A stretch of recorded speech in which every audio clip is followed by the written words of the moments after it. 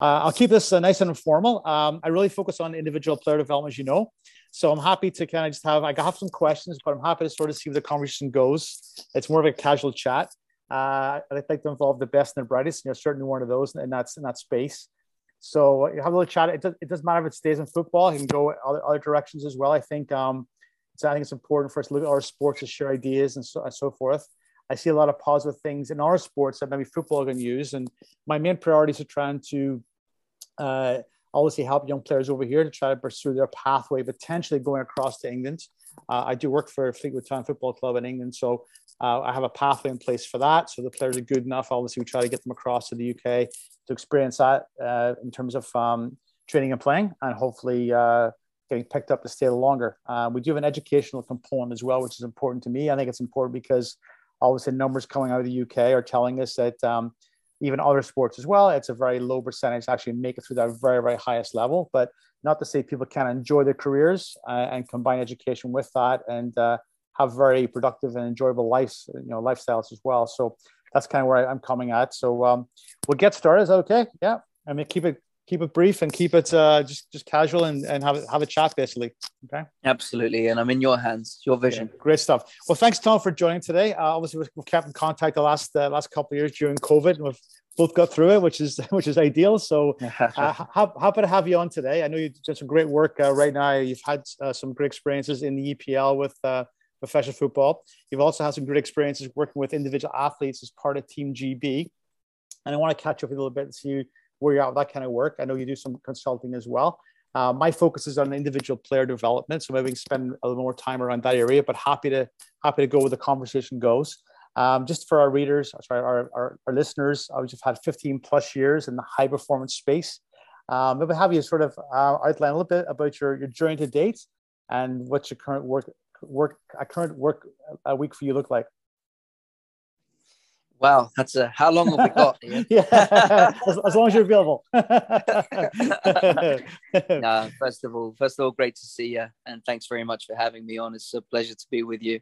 And I mean, it's always wonderful to have these conversations because it offers perspective through reflection, and it's a constant learning journey. I mean, my personal journey was I'm a failed player, really. I didn't make it through the academy system at Cambridge United Football Club. I was released and never made it into the senior realms. And I remember back then, I mean, the real reason I didn't make it is that I simply wasn't good enough, but I had a wonderful attitude and I really feel like I maximized the talent that I did have. But then I saw players around me, teammates often with ability levels that were much higher than mine, but they didn't seem to have the right attitude and they too didn't make it. And I was curious about that because I was thinking, way back when sports psychology wasn't really a thing, I wonder if we can help players improve this area of their game, this mental and emotional capacity to respond to challenges, to focus under pressure, to stay motivated, and so on and so forth. And so I've carried on playing, not to a professional level, but in college level and university level, and pretty high standard. But I fell in love with coaching. And really, I did all my badges down in Bournemouth at Bournemouth University. I chose to study a course called Sports Psychology and Coaching Sciences, which is the combination of the science of psychology and the practically applied element of coaching. And I didn't leave with the best results from university. I didn't get a first like some of my friends. And the reason for that is that, I guess I had a decision to make at that time when I was going through my undergraduate, which was I can be out on the field, and I had an opportunity to coach at the Centre of Excellence for AFC Bournemouth. And I remember, like yesterday, I was in my very first experience with the little under sevens, under eights, or U7s, U8s, as it's known. Right.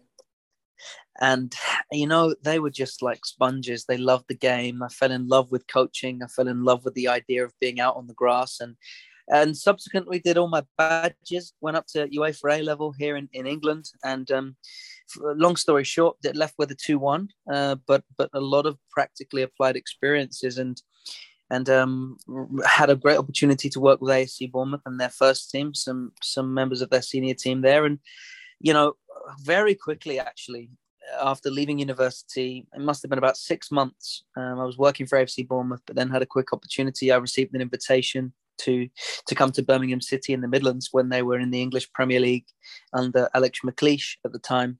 Right. To do some work with the first team in academy. And then it's really always been a combination of coaching and psychology for me. Even when I did my master's in applied sport and exercise psychology, and then subsequently the professional doctorate in high performance psychology, I've really always been on the coaching side of practitioner. And I really like to say, there's a phrase that Bill Beswick, who's a good friend and colleague and mentor of mine, and he says, the role of the sports psych, the performance psych, is not to be a shrink, it's to be a stretch. We stretch performance. This is about maximizing performance, being the very best that you can be. And I think one of the things that probably has, and I think psychologists in general need to take ownership of this in professional sport. It's not just about when you have a problem. You don't go and see a psychologist, and that doesn't mean that you're weak either.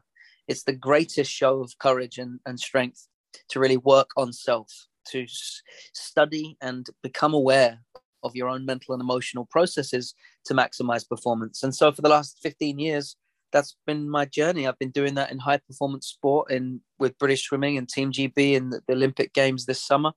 And my last full-time role was in football, was with Aston Villa as head of performance psychology and culture.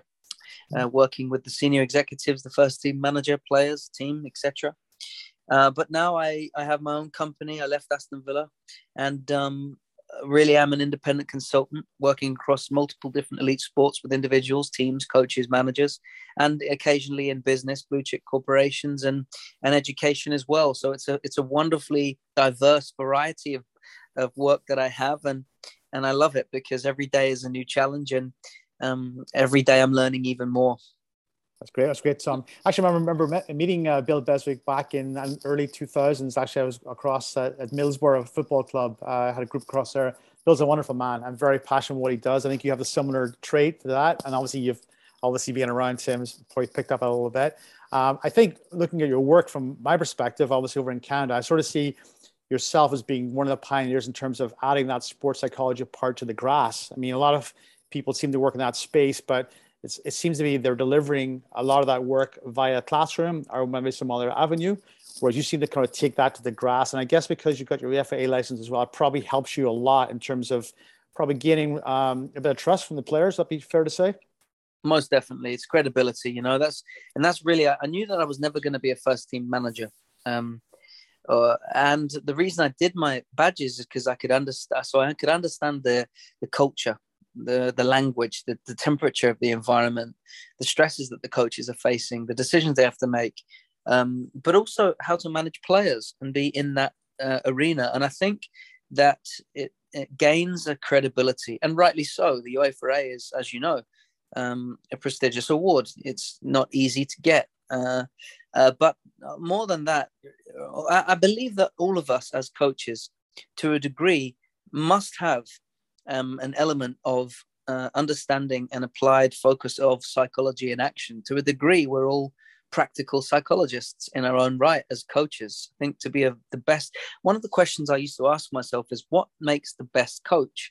And of course, when you get down to it, you understand fundamentally, do you know what you're talking about? That's the credibility, the training. You can't fake that, right? You have to understand the game and have a foundation of knowledge. But then as you go further into that question, I found again and again when I studied, I've been very privileged to have great head coaches around me, at West Brom, Aston Villa, Birmingham City, AFC Bournemouth, and on and on and on, Brentford. And what I realize is there is something above the X's and the O's. There's something above strategy which defines performance at the highest level. And to a degree, that is really about, some coaches call it man management, others call it leadership. But fundamentally, at the heart of that lies a coach's capacity to see the world through the player's eyes, to understand them as individual personalities, to respond to those needs, and then to connect on a human level, to establish effective relationships there's a wonderful phrase by Maya Angelou, and it goes like this. I'm sure you know it. I don't care how much you know until I know how much you care. Yeah, I've heard that. It's excellent, isn't it? Yeah, it really is. It really, and for me, that has to be a solid foundation of a philosophy of a coach who wants to be at the highest level. But to get back to the answer, yes, absolutely, it's applied work. So things like visualization, positive self-talk, pre-performance routines, progressive muscular relaxation, all of these mental skills training strategies are applied on the pitch with the players that I work with. So it isn't something that we talk about doing. I believe in immersive practice. We get inside of it and try it on and repeat it, because mental and emotional traits like confidence, self-belief, these are skills. These are mental muscles that can improve with practice. Right. So practicing it on the pitch is often the best way to help the player to practice consistently and consciously and specifically in certain situations, be that a striker in front of goal. We run visualization sets. We recreate the same sort of situations that take place on match day. It's not rocket science. It's just simply understanding the mental and emotional processes that underpin a lot of high performance and sharpening them up and practicing them every day. It's great stuff. I think we always kind of underappreciate the stress that a lot of these top athletes are under. I mean, for example, you're playing in front of 50,000 people every week. It's a lot of stress. And how do you handle that? Always a fair amount of criticism around the football environment. It could be fans, could be your coaching staff, whatever. I mean, players have to live with that almost day in, day out, don't they? I mean, same with swimmers, same with boxers, same with other sports as well. There's a lot of pressure on these young people. I mean, they're very young people typically, and really maybe haven't developed their own social skills fully yet, and still on a journey, a very new journey still. So how do you kind of provide those kind of young people with those kind of strategies or tool set, a tool set to kind of help them manage that? Yeah, sure. I mean, one of my favorite authors and speakers, he's passed on now, but Dr. Wayne Dyer has a wonderful phrase. He says, there is no pressure in the world. There's no anxiety in the world. There are only people, and this applies to sport, people, teams, coaches, managers, players, thinking anxiously, thinking stressful thoughts. Yeah. So a lot of the work is about understanding the words and the story that we create for ourselves. Yeah. And something that I've learned from the very best in the world, the likes of Adam Peaty, for example, who's a ferocious champion. He's a relentless individual. He really thrives in so-called pressurized situations, and pressure to him is a privilege. It's a wonderful, positive opportunity. If he feels that sense of pressure, that's a sign that he's getting ready to be at his best, and that all of his preparation to this point now has the potential to be unleashed in this arena in front of thousands of fans, So that's about the story that he tells himself. So self-talk, death and life is in the tongue. The words that we choose to use about ourselves and the world that we live in and the performances that we prepare for. I'm either my greatest ally, or I can be my worst enemy. Correct. Yeah, definitely. And that choice is mine. Yeah. But after we get past that stage, then of course there are, very simple things that can change emotional state. And really, it comes down to three main things that I kind of work on a lot with most of the athletes, which is about just being conscious, present in the moment, being rather than thinking about doing. And that we can, most of it comes down to things like using breath work, breathing techniques to regulate emotion, positive self-talk, or self-talk instructional or inspirational self-talk,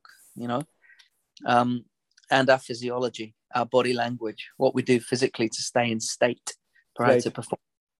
Yeah, that's great. I was actually quite surprised recently. I was telling you, we're just actually coming out of lockdown again here. So I'd spent the last 4 or 5 weeks actually working with some players one-on-one on Zoom calls and trying to help them a little bit with their individual learning plans. It's a new concept for us. We're trying to implement it across the board. So still new terminology for a lot of young players to get their heads around it. But what I was finding was a common thread through those discussions was when they were putting down notes about how to improve, a big thing was, I want to improve my level of anxiety, how I deal with that. So we we just spoke upon, you touched upon it there, was it's a choice how they deal with that. It's a choice how they present that. And like you said, they can embrace that and say, it's a good thing because I'm ready to play. And obviously the higher up you go in the game, the more pressure there is, but there's also the most opportunity.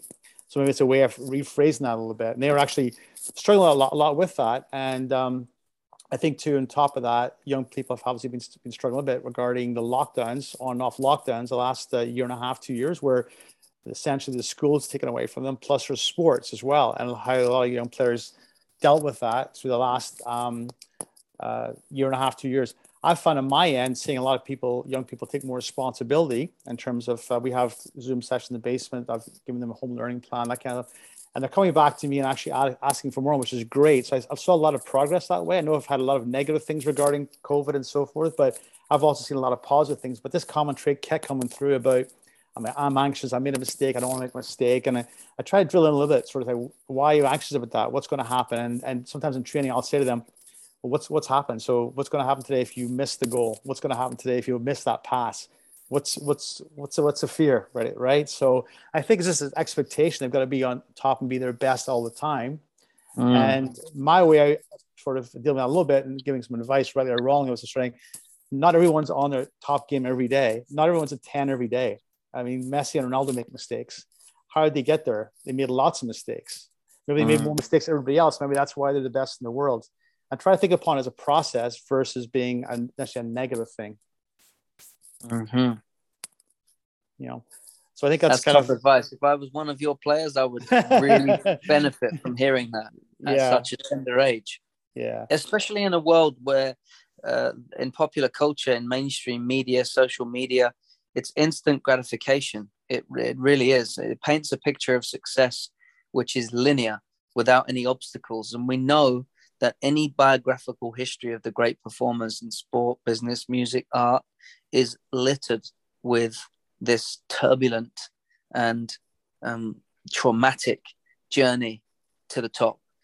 There simply is no great achievement without significant setback. And that really is a powerful definition of success, sustained effort in the face of setbacks, you know? Yeah, definitely. When you work with athletes or players one-on-one, Tom, do you sort of set together as part of your work, putting together an individual plan for them? And how many athletes already have that in place? Or are you find yourself kind of starting from scratch with that process with them? Yeah, it's a really great question. They all have individual programs and profiles because each of them have different areas psychologically, emotionally, personally to work on. And so that requires an ability to really adapt and respond to the individual needs, just like we would technically, tactically, physically, and ascertain which mental skill strategies fit which individual needs. And then they go away, and a lot of it is practice away from the sessions that we have once I've worked with them. And I always say to athletes that the end goal is self-regulation. The end goal is that they perform in the absence of me. Independently of me. That's what a great coach does, right? If I'm coaching at the Nou Camp or Old Trafford or Anfield, and there's 90,000 fans, 50,000 fans, if my team, if anyone's ever been in a stadium like that, the players can hear relatively nothing from the sideline from the coach. Correct. Yeah. So if we start from the end backwards and we say to ourselves, what might be needed for an athlete to perform independently in the arena in the absence of my input? Well, then self-regulation has to be the goal. So every practice that I do, every moment that I'm with them has got to be an opportunity at some level, in some way, for them to demonstrate that skill in action. And that means that they will make mistakes in the absence of our feedback. And that means that we might lose matches because they're struggling on the road to success. And that means that we might concede goals and we will lose the ball. And that's okay. In fact, that's the point. Exactly. That's the point. Right. It's part of the learning process, right? You can't really develop unless you've been in the situation. You put yourself in situations where you can potentially make an error, right? Otherwise, you're not really stretching yourself, as we talked about before, right? How often do you stress reflection and also journaling, that kind of stuff, Tom, in terms of, like, again, taking self-management to maybe a different level for some of these athletes? Yeah, absolutely. With many, many of them, Ian. And sometimes, if another form of journaling is if they don't like to write, then I ask them to speak out into their phones and record their thoughts. Okay. Or phone or video record. And oftentimes, it acts as a cognitive catharsis, a releasing of all of those thoughts, an opportunity to rise above, something called metacognition. Meta meaning above, cognition meaning thought. So it's about thinking about the way we think. And oftentimes journaling, like you've said there, it's a vital mental process, because we discover things about our own thinking style that we otherwise might not have noticed. Right. Wow, look how negative I'm being about myself in this situation. Yeah. Wow, I didn't realize that I doubt myself so much. Wow, I really think that my thought process needs to change. If I really have to have better expectations to see the world in a better way. What's the good thing about this situation, rather than... So journaling is a wonderful way to check our thinking, to check and challenge self, to reflect back on the way that we have perceived things in life day to day, because very often times, we don't see the world as it is. We see it as we are. Right. We see, right. And it's not the things that happen to us in performances, in training, results, outcomes, setbacks. It's not the things that happen to us that cause us the trouble. It's the meaning that we attach. It's the story that we tell. Correct. That the purpose that we make of the experience, that's the thing. So a lot of the work is about a greater level of self-awareness. And if we can just shift and help, journaling can be a wonderful way to reflect over performance. Yeah. I've often been intrigued by that. When I work with my own players, I've kind of struggled with myself as a coach a little bit. When I call players in and we're reflecting upon maybe activity, I'll say to them, how do you think it went? And the first thing players go to is a negative, right? So I was trying to flip it a little bit, saying, well, give me one thing, first of all, was good about it. Give me a second thing was good about it. Give me a third thing was good about it. And I've told them as well, and I find this with players, when you actually give them a chance to talk about things, they have more knowledge than they believe they do themselves. And I find part of Canadian culture a little bit is not really for stepping forward and vocalizing things and being vocal about things. Belfast, no problem. Believe me. I mean, I'm from that part of the world. No one has any problem telling exactly how you think. But I find in Canada, it's a little bit different. And I've had to adjust myself as a coach to try to pull that almost out of players a little bit more. And the group I have are getting more used to me challenging a little bit on that. And we've had some coaches in the EPL come on, and I've actually never had the players present to them. They're getting confident with that. Any strategies for coaches, I guess, too, in terms of helping players getting the confidence to talk about things, and I guess part is making them feel in a safe space to do that. Would that be correct? Absolutely. Yeah, absolutely. 100% huge advocate of what you said, of empowerment through collaboration, of self-discovery and learning to get to self-regulation. I mean, and maybe that's too technical, the terms I'm using there, but essentially, it can be as simple as this. In a practice, after 10 minutes of a practice, you may pause the session as a coach and ask the players to go together in 2 groups, 3 groups, however many players you've got, separate them up into even numbers of groups, and say, right, you've got 2 minutes, discuss how the practice is going, give me 3 things that you think, or 2 things that are going well, 1 thing that we might need to do to be better. Off you go. And then remove yourself as a coach from the social interactions. Give the players the space and time to process and communicate and collaborate and speak. You see, it's the habitual process. It's the habits that we create in training for them, in the environment, in the culture. If you walk away, what you're saying subliminally to the players, the hidden message in that is, I trust you. You've got the knowledge. I respect you to come together. And actually, you can teach me as a coach. This is it's a reciprocal process of learning. I don't have all the answers as a coach. Then when they come back from that discussion, allow them to share in groups. Very often I would do this. In fact, I remember, first of all, when I got to Birmingham City in the academy, there was this huge, great big barrier between the parents and the players. And the academy manager would tell me, we've got a problem with the culture. The parents, they're always trying to butt in. They just need to stay behind that barrier and just listen, know their place and listen, right? And I would say to them, well, maybe we could build a better connection. So I asked the parents to, at the end of the debrief, to come in and listen to the debrief that the players would give. The parents weren't allowed to say anything, but they could listen. And it joined up this collective sense of collaboration, But coaches can work on things like the match, the team brief before the game. Why does it have to be the coach to give that? Why can't that be shared with all the players amongst the dressing room over a period of 6 weeks?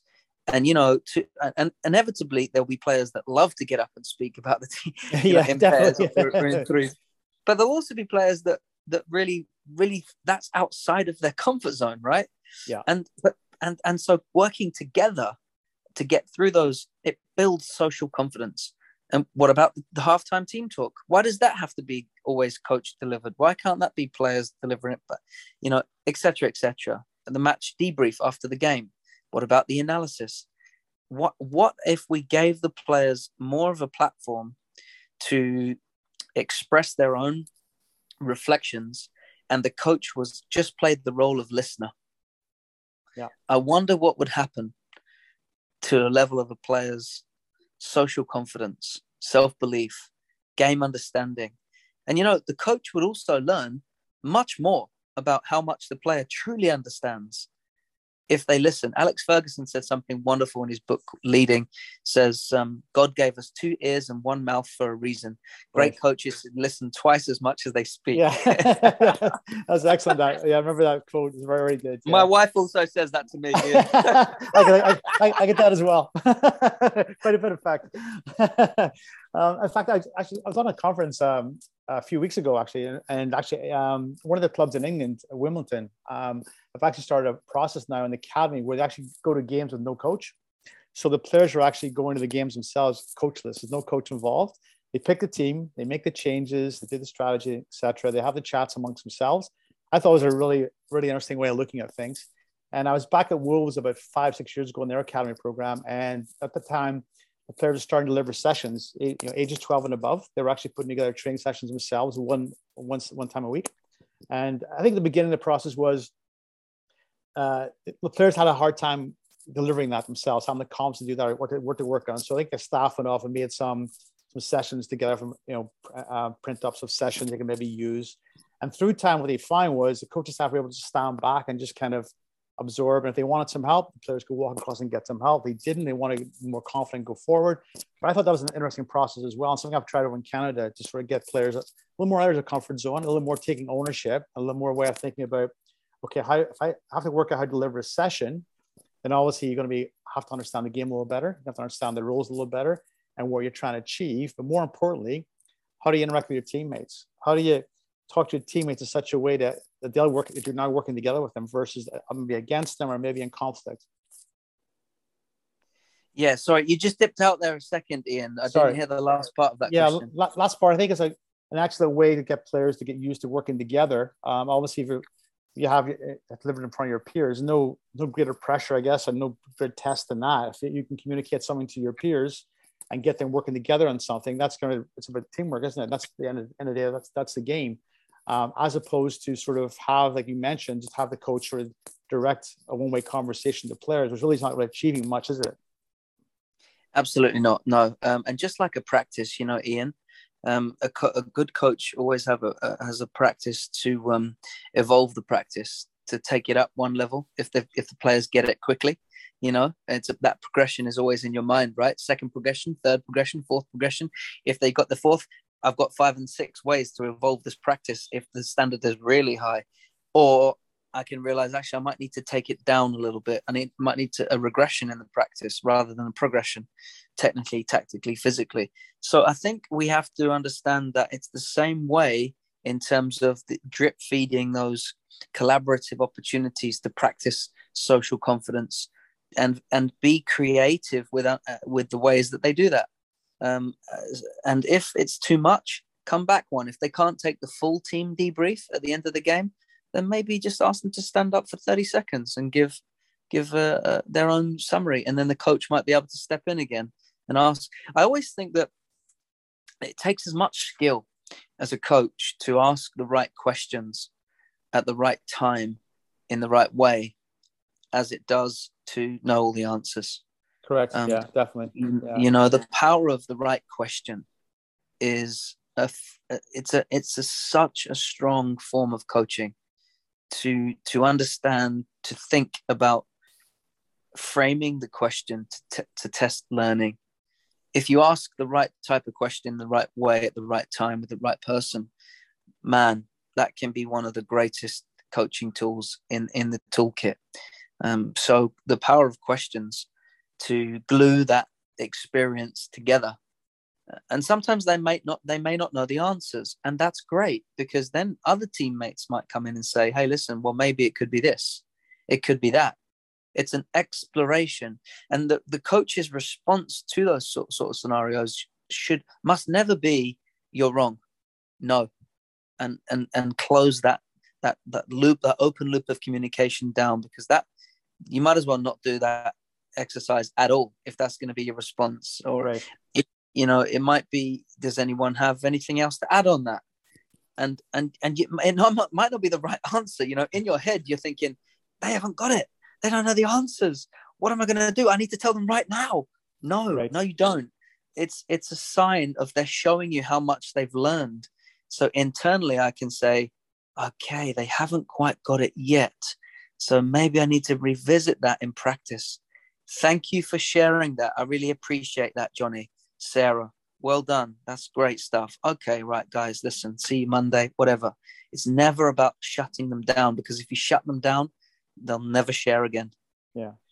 My experience has been some of the best training sessions are the messiest ones, the ones that are not, they're messy, right? And you come home, you're almost exhausted as a coach, right? And the players are probably exhausted as well, but it's a good process, I think, because the game is chaotic, right? So I think in retrospect, the training environment should be chaotic also, because how else can you get players used to that kind of environment on a Saturday where you have to go out and deal with anything can happen, right? Absolutely. Yeah. There's some criticism right now, Tom, for the younger generation regarding leadership skills or maybe lack of. Also, some criticism regarding today's generation doesn't have necessarily grit or resilient skills. Do you sort of see that at your level you're working at, or is it more of a matter of us not understanding today's generation a little bit, and maybe they have those kind of traits in different ways, and maybe they kind of demonstrate them in different ways? What are your thoughts on that? Yeah, I mean, there's been a lot of research, hasn't there, about the power of grit, resilience, and a lot of research in social science, psychology, child education, development papers. They're really all sort of pointing towards this correlating conclusion, which is that those levels of resilience and grit, determination are dissipating. Those leadership skills are dissipating in a modern day generation. And I don't blame the children at all. I think we have to think much bigger than that. It's like I read this wonderful book by Fiona Harold many years ago, and she said that many people think that today's society aren't as strong as the wartime society, who had to face tremendous challenge and respond to unprecedented levels of threat, and they were the most resilient of all. She said that when you speak to people who have lived through those wartime experiences, they often say things like, it's not the same as back in my day. No one really fully understands. No one has the character that we had back then, but later in the chapter, she talks about, she doesn't fully believe that. She believes that as human beings, we are extraordinary, and extraordinary times require extraordinary character. And if such circumstances require, we have the character in today's society to respond to extraordinary circumstances, the same as when we did during those wartime experiences. Right. I also believe that's true. I believe that we are we have an extraordinary capacity to respond to circumstances, to learn, to adapt, to evolve, to grow. I think it's much more a question of the environments that we create, the cultures that we create, both in our homes as parents. Do we let our children go on those devices, on the iPads, on the iPhones, plug into YouTube, play on the PlayStation, play the Xbox, whatever, on a screen because it's easy? Or do we make sure that simple things like sitting around the dinner table as a family, discussing the day, speaking about the challenges, asking what went well, family meetings, walking the dog together, those social interactions that take us away from those isolated instant gratification via technology? It's a big problem in society. And as we, I mean, we're on a phone right now. Exactly. I'm on a phone right now. We're on the screen, right? It has some uses. So to a degree, it's a big part of modern society, modern day technology. But I think we're able to, and this is what I mean about, it sounds, our discussion about collaboration and social confidence and creating cultures of collaboration in coaching sounds very airy-fairy, doesn't it? It could sound very wishy-washy, very soft.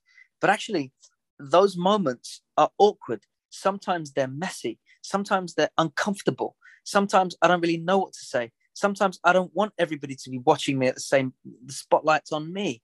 But that skill, it is a skill.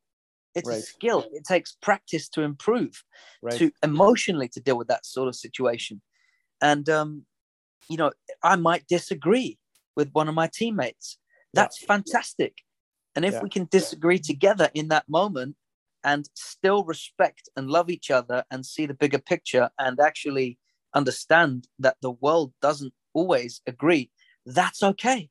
But that doesn't change my opinion of you as a person, and so I think what I'm trying to say, Ian, is as teachers, as coaches, as practitioners, as caregivers, as parents, we have to find ways to funny story, my son started a paper round not so long ago, and the first day I went with him, did the round. Second day I was on the bike. Third day we walked. Fourth day he did it by himself, and it was raining and he didn't take a wet jacket. And he got wet, very wet. The papers got wet. It was a disaster. The paper shop rang up and said, "What happened to the papers?" Oh no. But the thing is, I refused the urge to step in and rescue him. And that's he got wet. So what? It's rain. But now next time you learn, take a rain jacket. What else? Well, the papers got wet. Well, how can you stop that next time? It's on you. It's your job. It's your responsibility. We have to stop ourselves from being snowplow parents, helicopter parents, going in and rescuing our children at the nearest opportunity. We have to be much better at that. Allowing micro failures, micro setbacks, micro challenges throughout the day, giving responsibility, healthy responsibility. And the consequences are, if I don't do my homework tonight, my teacher's going to speak to me in the morning, and you're going to have to deal with that, not me. I don't own that as a parent. You own that. So we can teach our children responsibility at a younger age. And go to parents' evening, for example, and a lot of the parents, it's so funny because what do you mean my child's got a D, not an A? It's your fault, teacher. No. No. I want to know, did you know about the homework? Yes or no? Yes, I knew about the homework. Why didn't you do it? Because this isn't, now a D might be the best grade that child has, right? To get. Exactly. So well done and congratulations. It's not about the outcome. I'm really talking about, did you commit to the process? Did you turn up to training? Did you do what you said you were going to do? And I think we can teach our children these things a lot. Children become very aware of these skills very early on. They get very good at, if you want, they can take the path of least resistance even. And if we're really honest, as adults, we do that sometimes. Yeah, definitely. I didn't really want to go to the gym tonight. I had a very long day.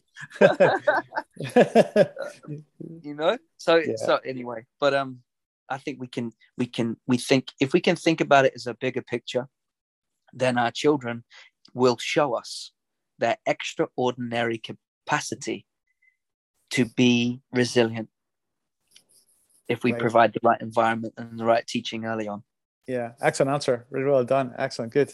Good. Quick question for you. One of the first time I came across you was actually in a TED Talk. You were talking about creativity with young people. Any ideas how a person themselves can take it upon themselves to be more creative? Any things that they can do themselves in terms of expanding that part of their makeup, their DNA, as opposed to looking to other people to help them with that? Oh yeah, I love that question. Very often we, as adults, we become more fixed, more rigid in the way that we see the world. And the older we get, the more it's confirmation bias in psychology, right? Yeah. It can be in political views. It can be views about sport. It can be views about, anything in life. We just, as adults, we become more convinced of our own views. Yeah. And we find evidence that supports our own opinion. I see it all the time on Twitter. Yeah. you know? So one of the things that I love to do is encourage people to find alternative views, a diversity of thinking, a different way of seeing the world. It doesn't mean that you have to agree and rapidly and radically change things about yourself that you once believed and are now not. Just the ability to consider other perspectives, other viewpoints, other ways of seeing the world. For example, in sport, in football, in soccer, it can be, okay, I'm a coach that really has a strong belief in a 3-5-2. And I'm certain about it. It's the only way that my team's going to play. It's the only way my team's going to have success, right? Right. I'll say to that coach, that's wonderful. That's fantastic. But I want you to go and speak to Dan, who is a huge advocate of 4-4-2, and listen to what he says about exposing your 3-5-2 and the weaknesses that it has. Yeah. What do you mean the weaknesses of a 3-5-2? There aren't any weaknesses of it. Are you mad? So yeah. So we can, as coaches, we can get creative by being open-minded enough to consider different perspectives. Creativity is wonderful. It really is. It's the birthplace of great moments, really. The more creative we can be. I think one of the great things about what we used to do in academy is we would give the players 15 minutes at the start of practices on a certain night, maybe a Thursday night, position-specific skills, 15 minutes to design your own practice. Right. Go and design anything you want. And I'm not even going to tell you what it is that you need to do. Here are the cones. You can use cones. You might not use cones. Yeah. There's goals available. There's some balls. There's some tennis balls. There's not even footballs. There could be someone else. Go and play. Go and enjoy it. Go and, and often we'd look across and you know what? They teach us as coaches some different drills that we never even thought of that improved our practice. Right. But of course, I guess the prerequisite to creativity is a mindset that is open to change, open to seeing the world differently. I think it's a fundamental skill as a human being to, it's like I read a wonderful quote the other day. The mind is like a parachute. It works properly when it's open. Oh, very good. Yeah, very good. That's excellent. Yeah, very good. Very good. Yeah. Any thoughts on feedback and how to give it as coaches? Part of my challenge a little bit the last couple of years has been I'm actually getting away from giving a numeric number besides feedback. Because what I find myself is I find that players tend to go towards that numeric number versus review the comments I've made. And I actually got a good idea from a guy called Dave Alred. Not sure he's a very famous coach with does a lot of one-on-one coaching with Australian football players. And he was saying just start off and give everybody a 10 and challenge the players to get to 11 or 12. So I've been starting to do that in my sessions and say, okay, everyone's starting at 10 today. Can you get yourself to 11 and 12 zone, right? So as opposed to sort of hand out numbers, which people look at a number and say, it's out of 10 in their heads, I'm at 7, and they kind of want the 8 or 9 versus think about how can I improve and get to a higher number. Any thoughts about the best way to give that kind of feedback and whether we should be giving numeric feedback, whether it's a situation where maybe you avoid that so often, maybe we do our work on the field on a daily basis and encourage discussion like you mentioned tonight, as opposed to give a formal evaluation? Yeah, I think numbers can be useful because they give us a framework for a loose framework, a scaffolding for understanding where perceptions are at. But I think far too often, I would agree with Dave, we get caught up in the number, and it blinds us actually to the true learning behind the number. So I think it goes back to understanding very specifically what we are working on individually with that player. So, for example, if I have a fullback, and part of my learning and development program is I'm working on my capacity to overlap the wide man in the final third and get crosses in. For example, I'm just making this up. Right. Okay, then instead of saying, would you rate yourself out of 10? Well, 2. Okay, well, I'd give you a 4. But what does that really mean? What does that mean? So I would say, instead of going to the outcome, the numerical, can we think more in terms of, it's goal orientation, Ian. Yeah. So the process and the performance goals rather than just the outcome. So in training, we worked on overlaps, taking 2 touches, and the whipped cross to the back post. Okay. Right. I'm just making it up. Yeah. Okay. That was part of our process. That's a process goal. How many times did we do that in the game? Maybe we did it 3 times. Okay, great. There's going to be a reason for that. How did you feel? What were you thinking in those moments when you overlapped in the final third? Well, that question is, for me, a far higher order question. It's a transformational question because we gain insight into the world that the player is experiencing on the pitch rather than reducing it down to a number. Let's say the player got there 3 times and kicked it out of play 3 times, and he's given himself a 2. Right. But actually, the movement to get into the position, the recognition to overlap, the physicality, the decision to go, the confidence and self-belief to drive past the wide man, to get into the final third, magnificent part of the process. Yeah. So 80% of that move has been a success. Right. So it would be a 9 out of 10. Yeah. Well, now I'm feeling completely different about that outcome because I thought I was just being measured on whether I landed it straight on the centre forward's head at the back post to an inch of the run. No, actually, no, because we've been working on the bigger picture. Right. So immediately you start to remove the building bricks that I'm carrying, the sack of potatoes on my back. You know, I've been beating myself up, giving myself a 2 because all 3 crosses went out of play. But then a nice question to ask is, okay, so what happened there then? So what could we do to improve that together? What is it about that final part that might need to be just tweaked slightly? Because the rest of it's magnificent. Yeah. You know what I mean? So we changed the story. So numbers can be useful, but certainly it's just a starter. Yeah. So maybe it's about having discussions about intention. Maybe asking that player what your intention was when you started making your run. What was your intention, and what was the result of that? What did that create? Did it create space? Did you receive the pass? Were you able to dribble? Did you have intention to go past somebody, or were you more confident, less confident doing that, and more able to go and pass up to somebody else? I guess it's about intention a little bit as well regarding understanding what their thought process was, and then maybe having a look at that as opposed, like you said, sort of saying what was the final outcome of that. Most definitely. Yeah. I was actually over in a very interesting academy a few years ago over in Chieva Verona, a very small club in Italy. And a lot of their ball mastery work, I've spent a lot of my time teaching ball mastery work, and I've always done on the ground. But back then, they actually were doing a lot of stuff in the air. And it was very complex work, technically, for players. And they had this process in the academy. We're going to try this for 7 years, for example, which I thought was a great concept. We're going to try it. We're going to let a whole generation of players come through it. We're going to evaluate it and see whether it's actually, being a game changer, changed our performance levels. And what I found was I was quite intrigued by the players probably failed on average 70% of the time. And I was amazed at watching these players all the way from U9 all the way up to U19. And the players were comfortable with that. They were fine with it. It wasn't an issue. And what I found was, observing a little bit more, was the staff were standing back, letting the players make those mistakes.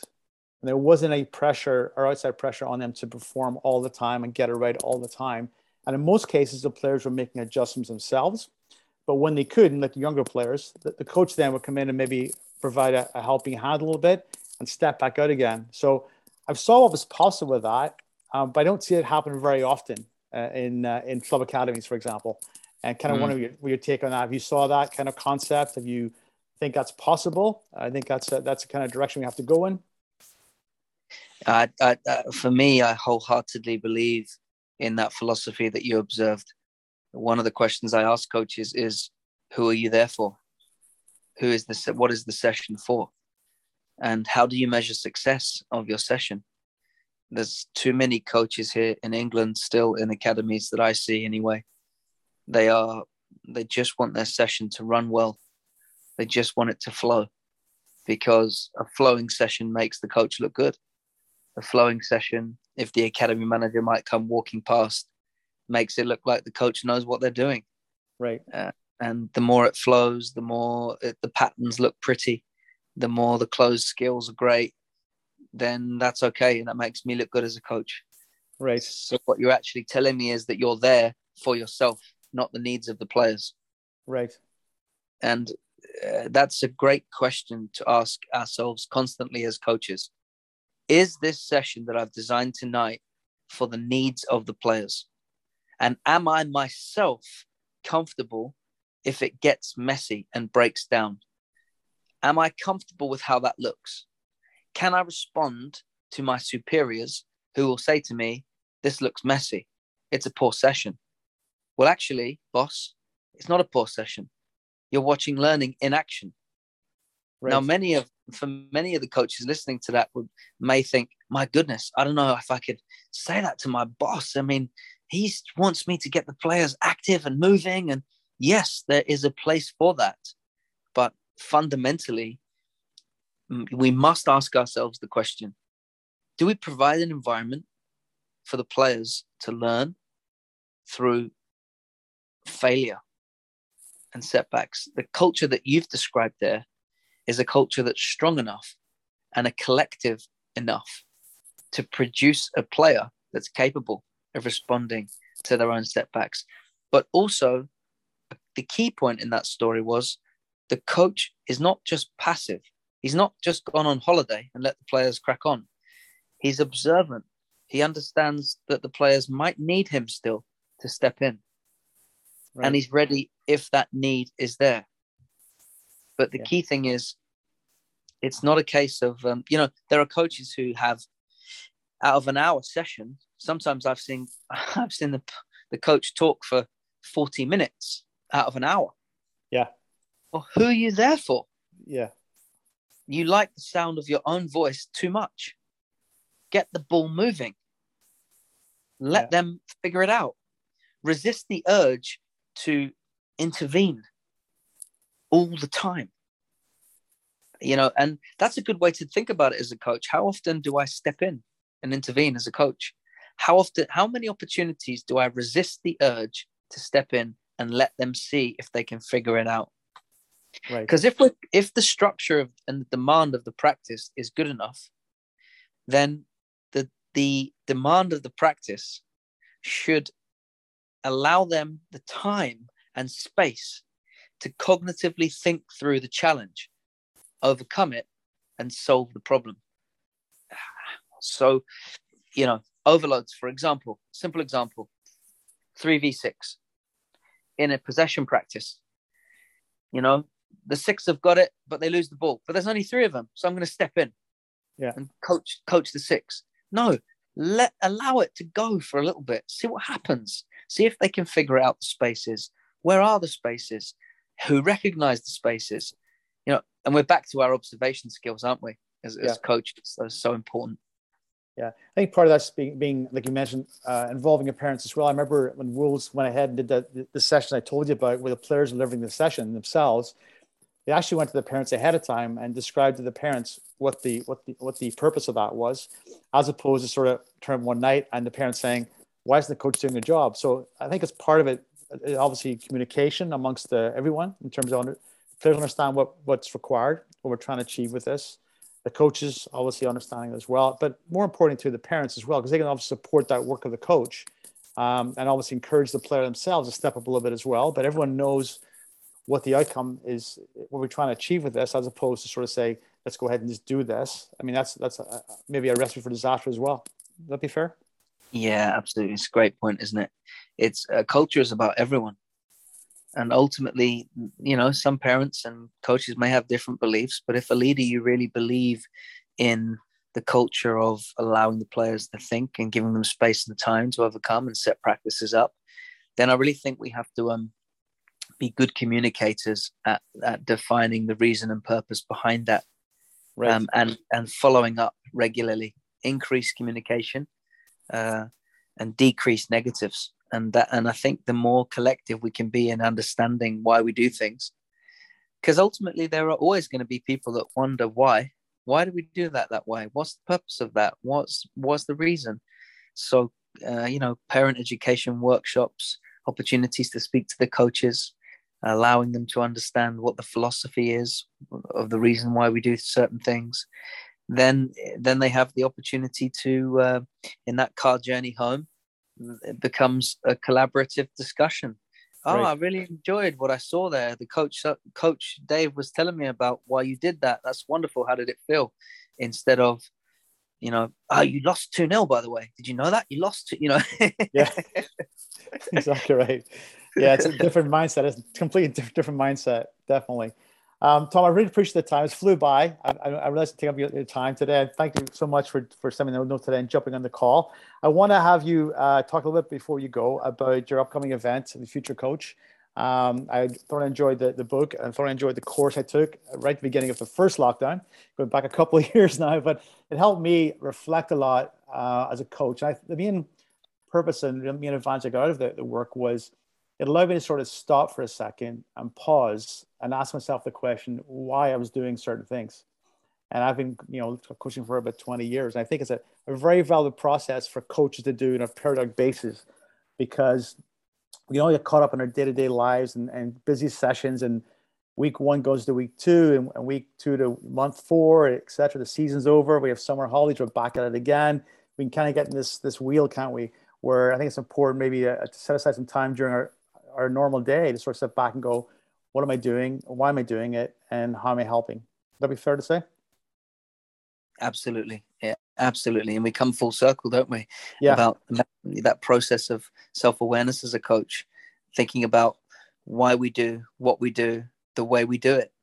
One of the questions in the Future Coach course that you took is, the question about who was our greatest coaches? Why were they our greatest coaches? What impact did they have on us? What was it about what they did or said or who they were that I really connected to? And, a great question we can ask ourselves as coaches is, why do I coach? Second question, why do I coach the way I coach? Right. Third question, and you'll remember this, how would it feel to be coached by me? Yeah.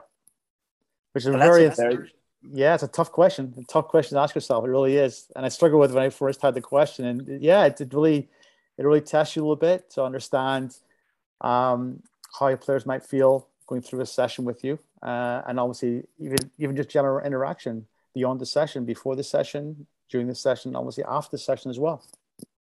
Absolutely. Yeah. And that's really what we're going to be doing. We're going to be following up with those questions and those experiences and opportunity to reflect. The Future Coach virtual seminar takes place on Thursday, the 24th of February, just over 3 weeks' time.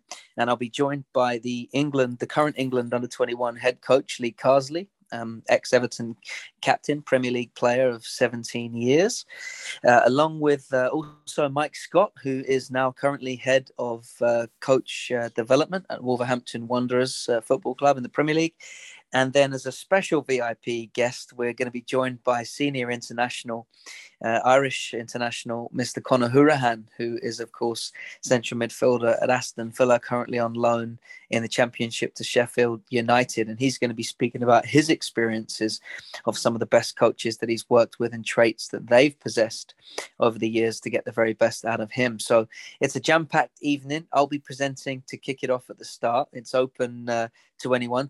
Tickets are available online. I think whilst obviously spaces last, there's 100 spaces, but if anyone is interested in booking themselves onto that course, it takes place at 6 o'clock at night, GMT. And you can visit tombatescoaching.com for the ticket options, or you can follow the socials and follow the links on Twitter and Instagram for more information.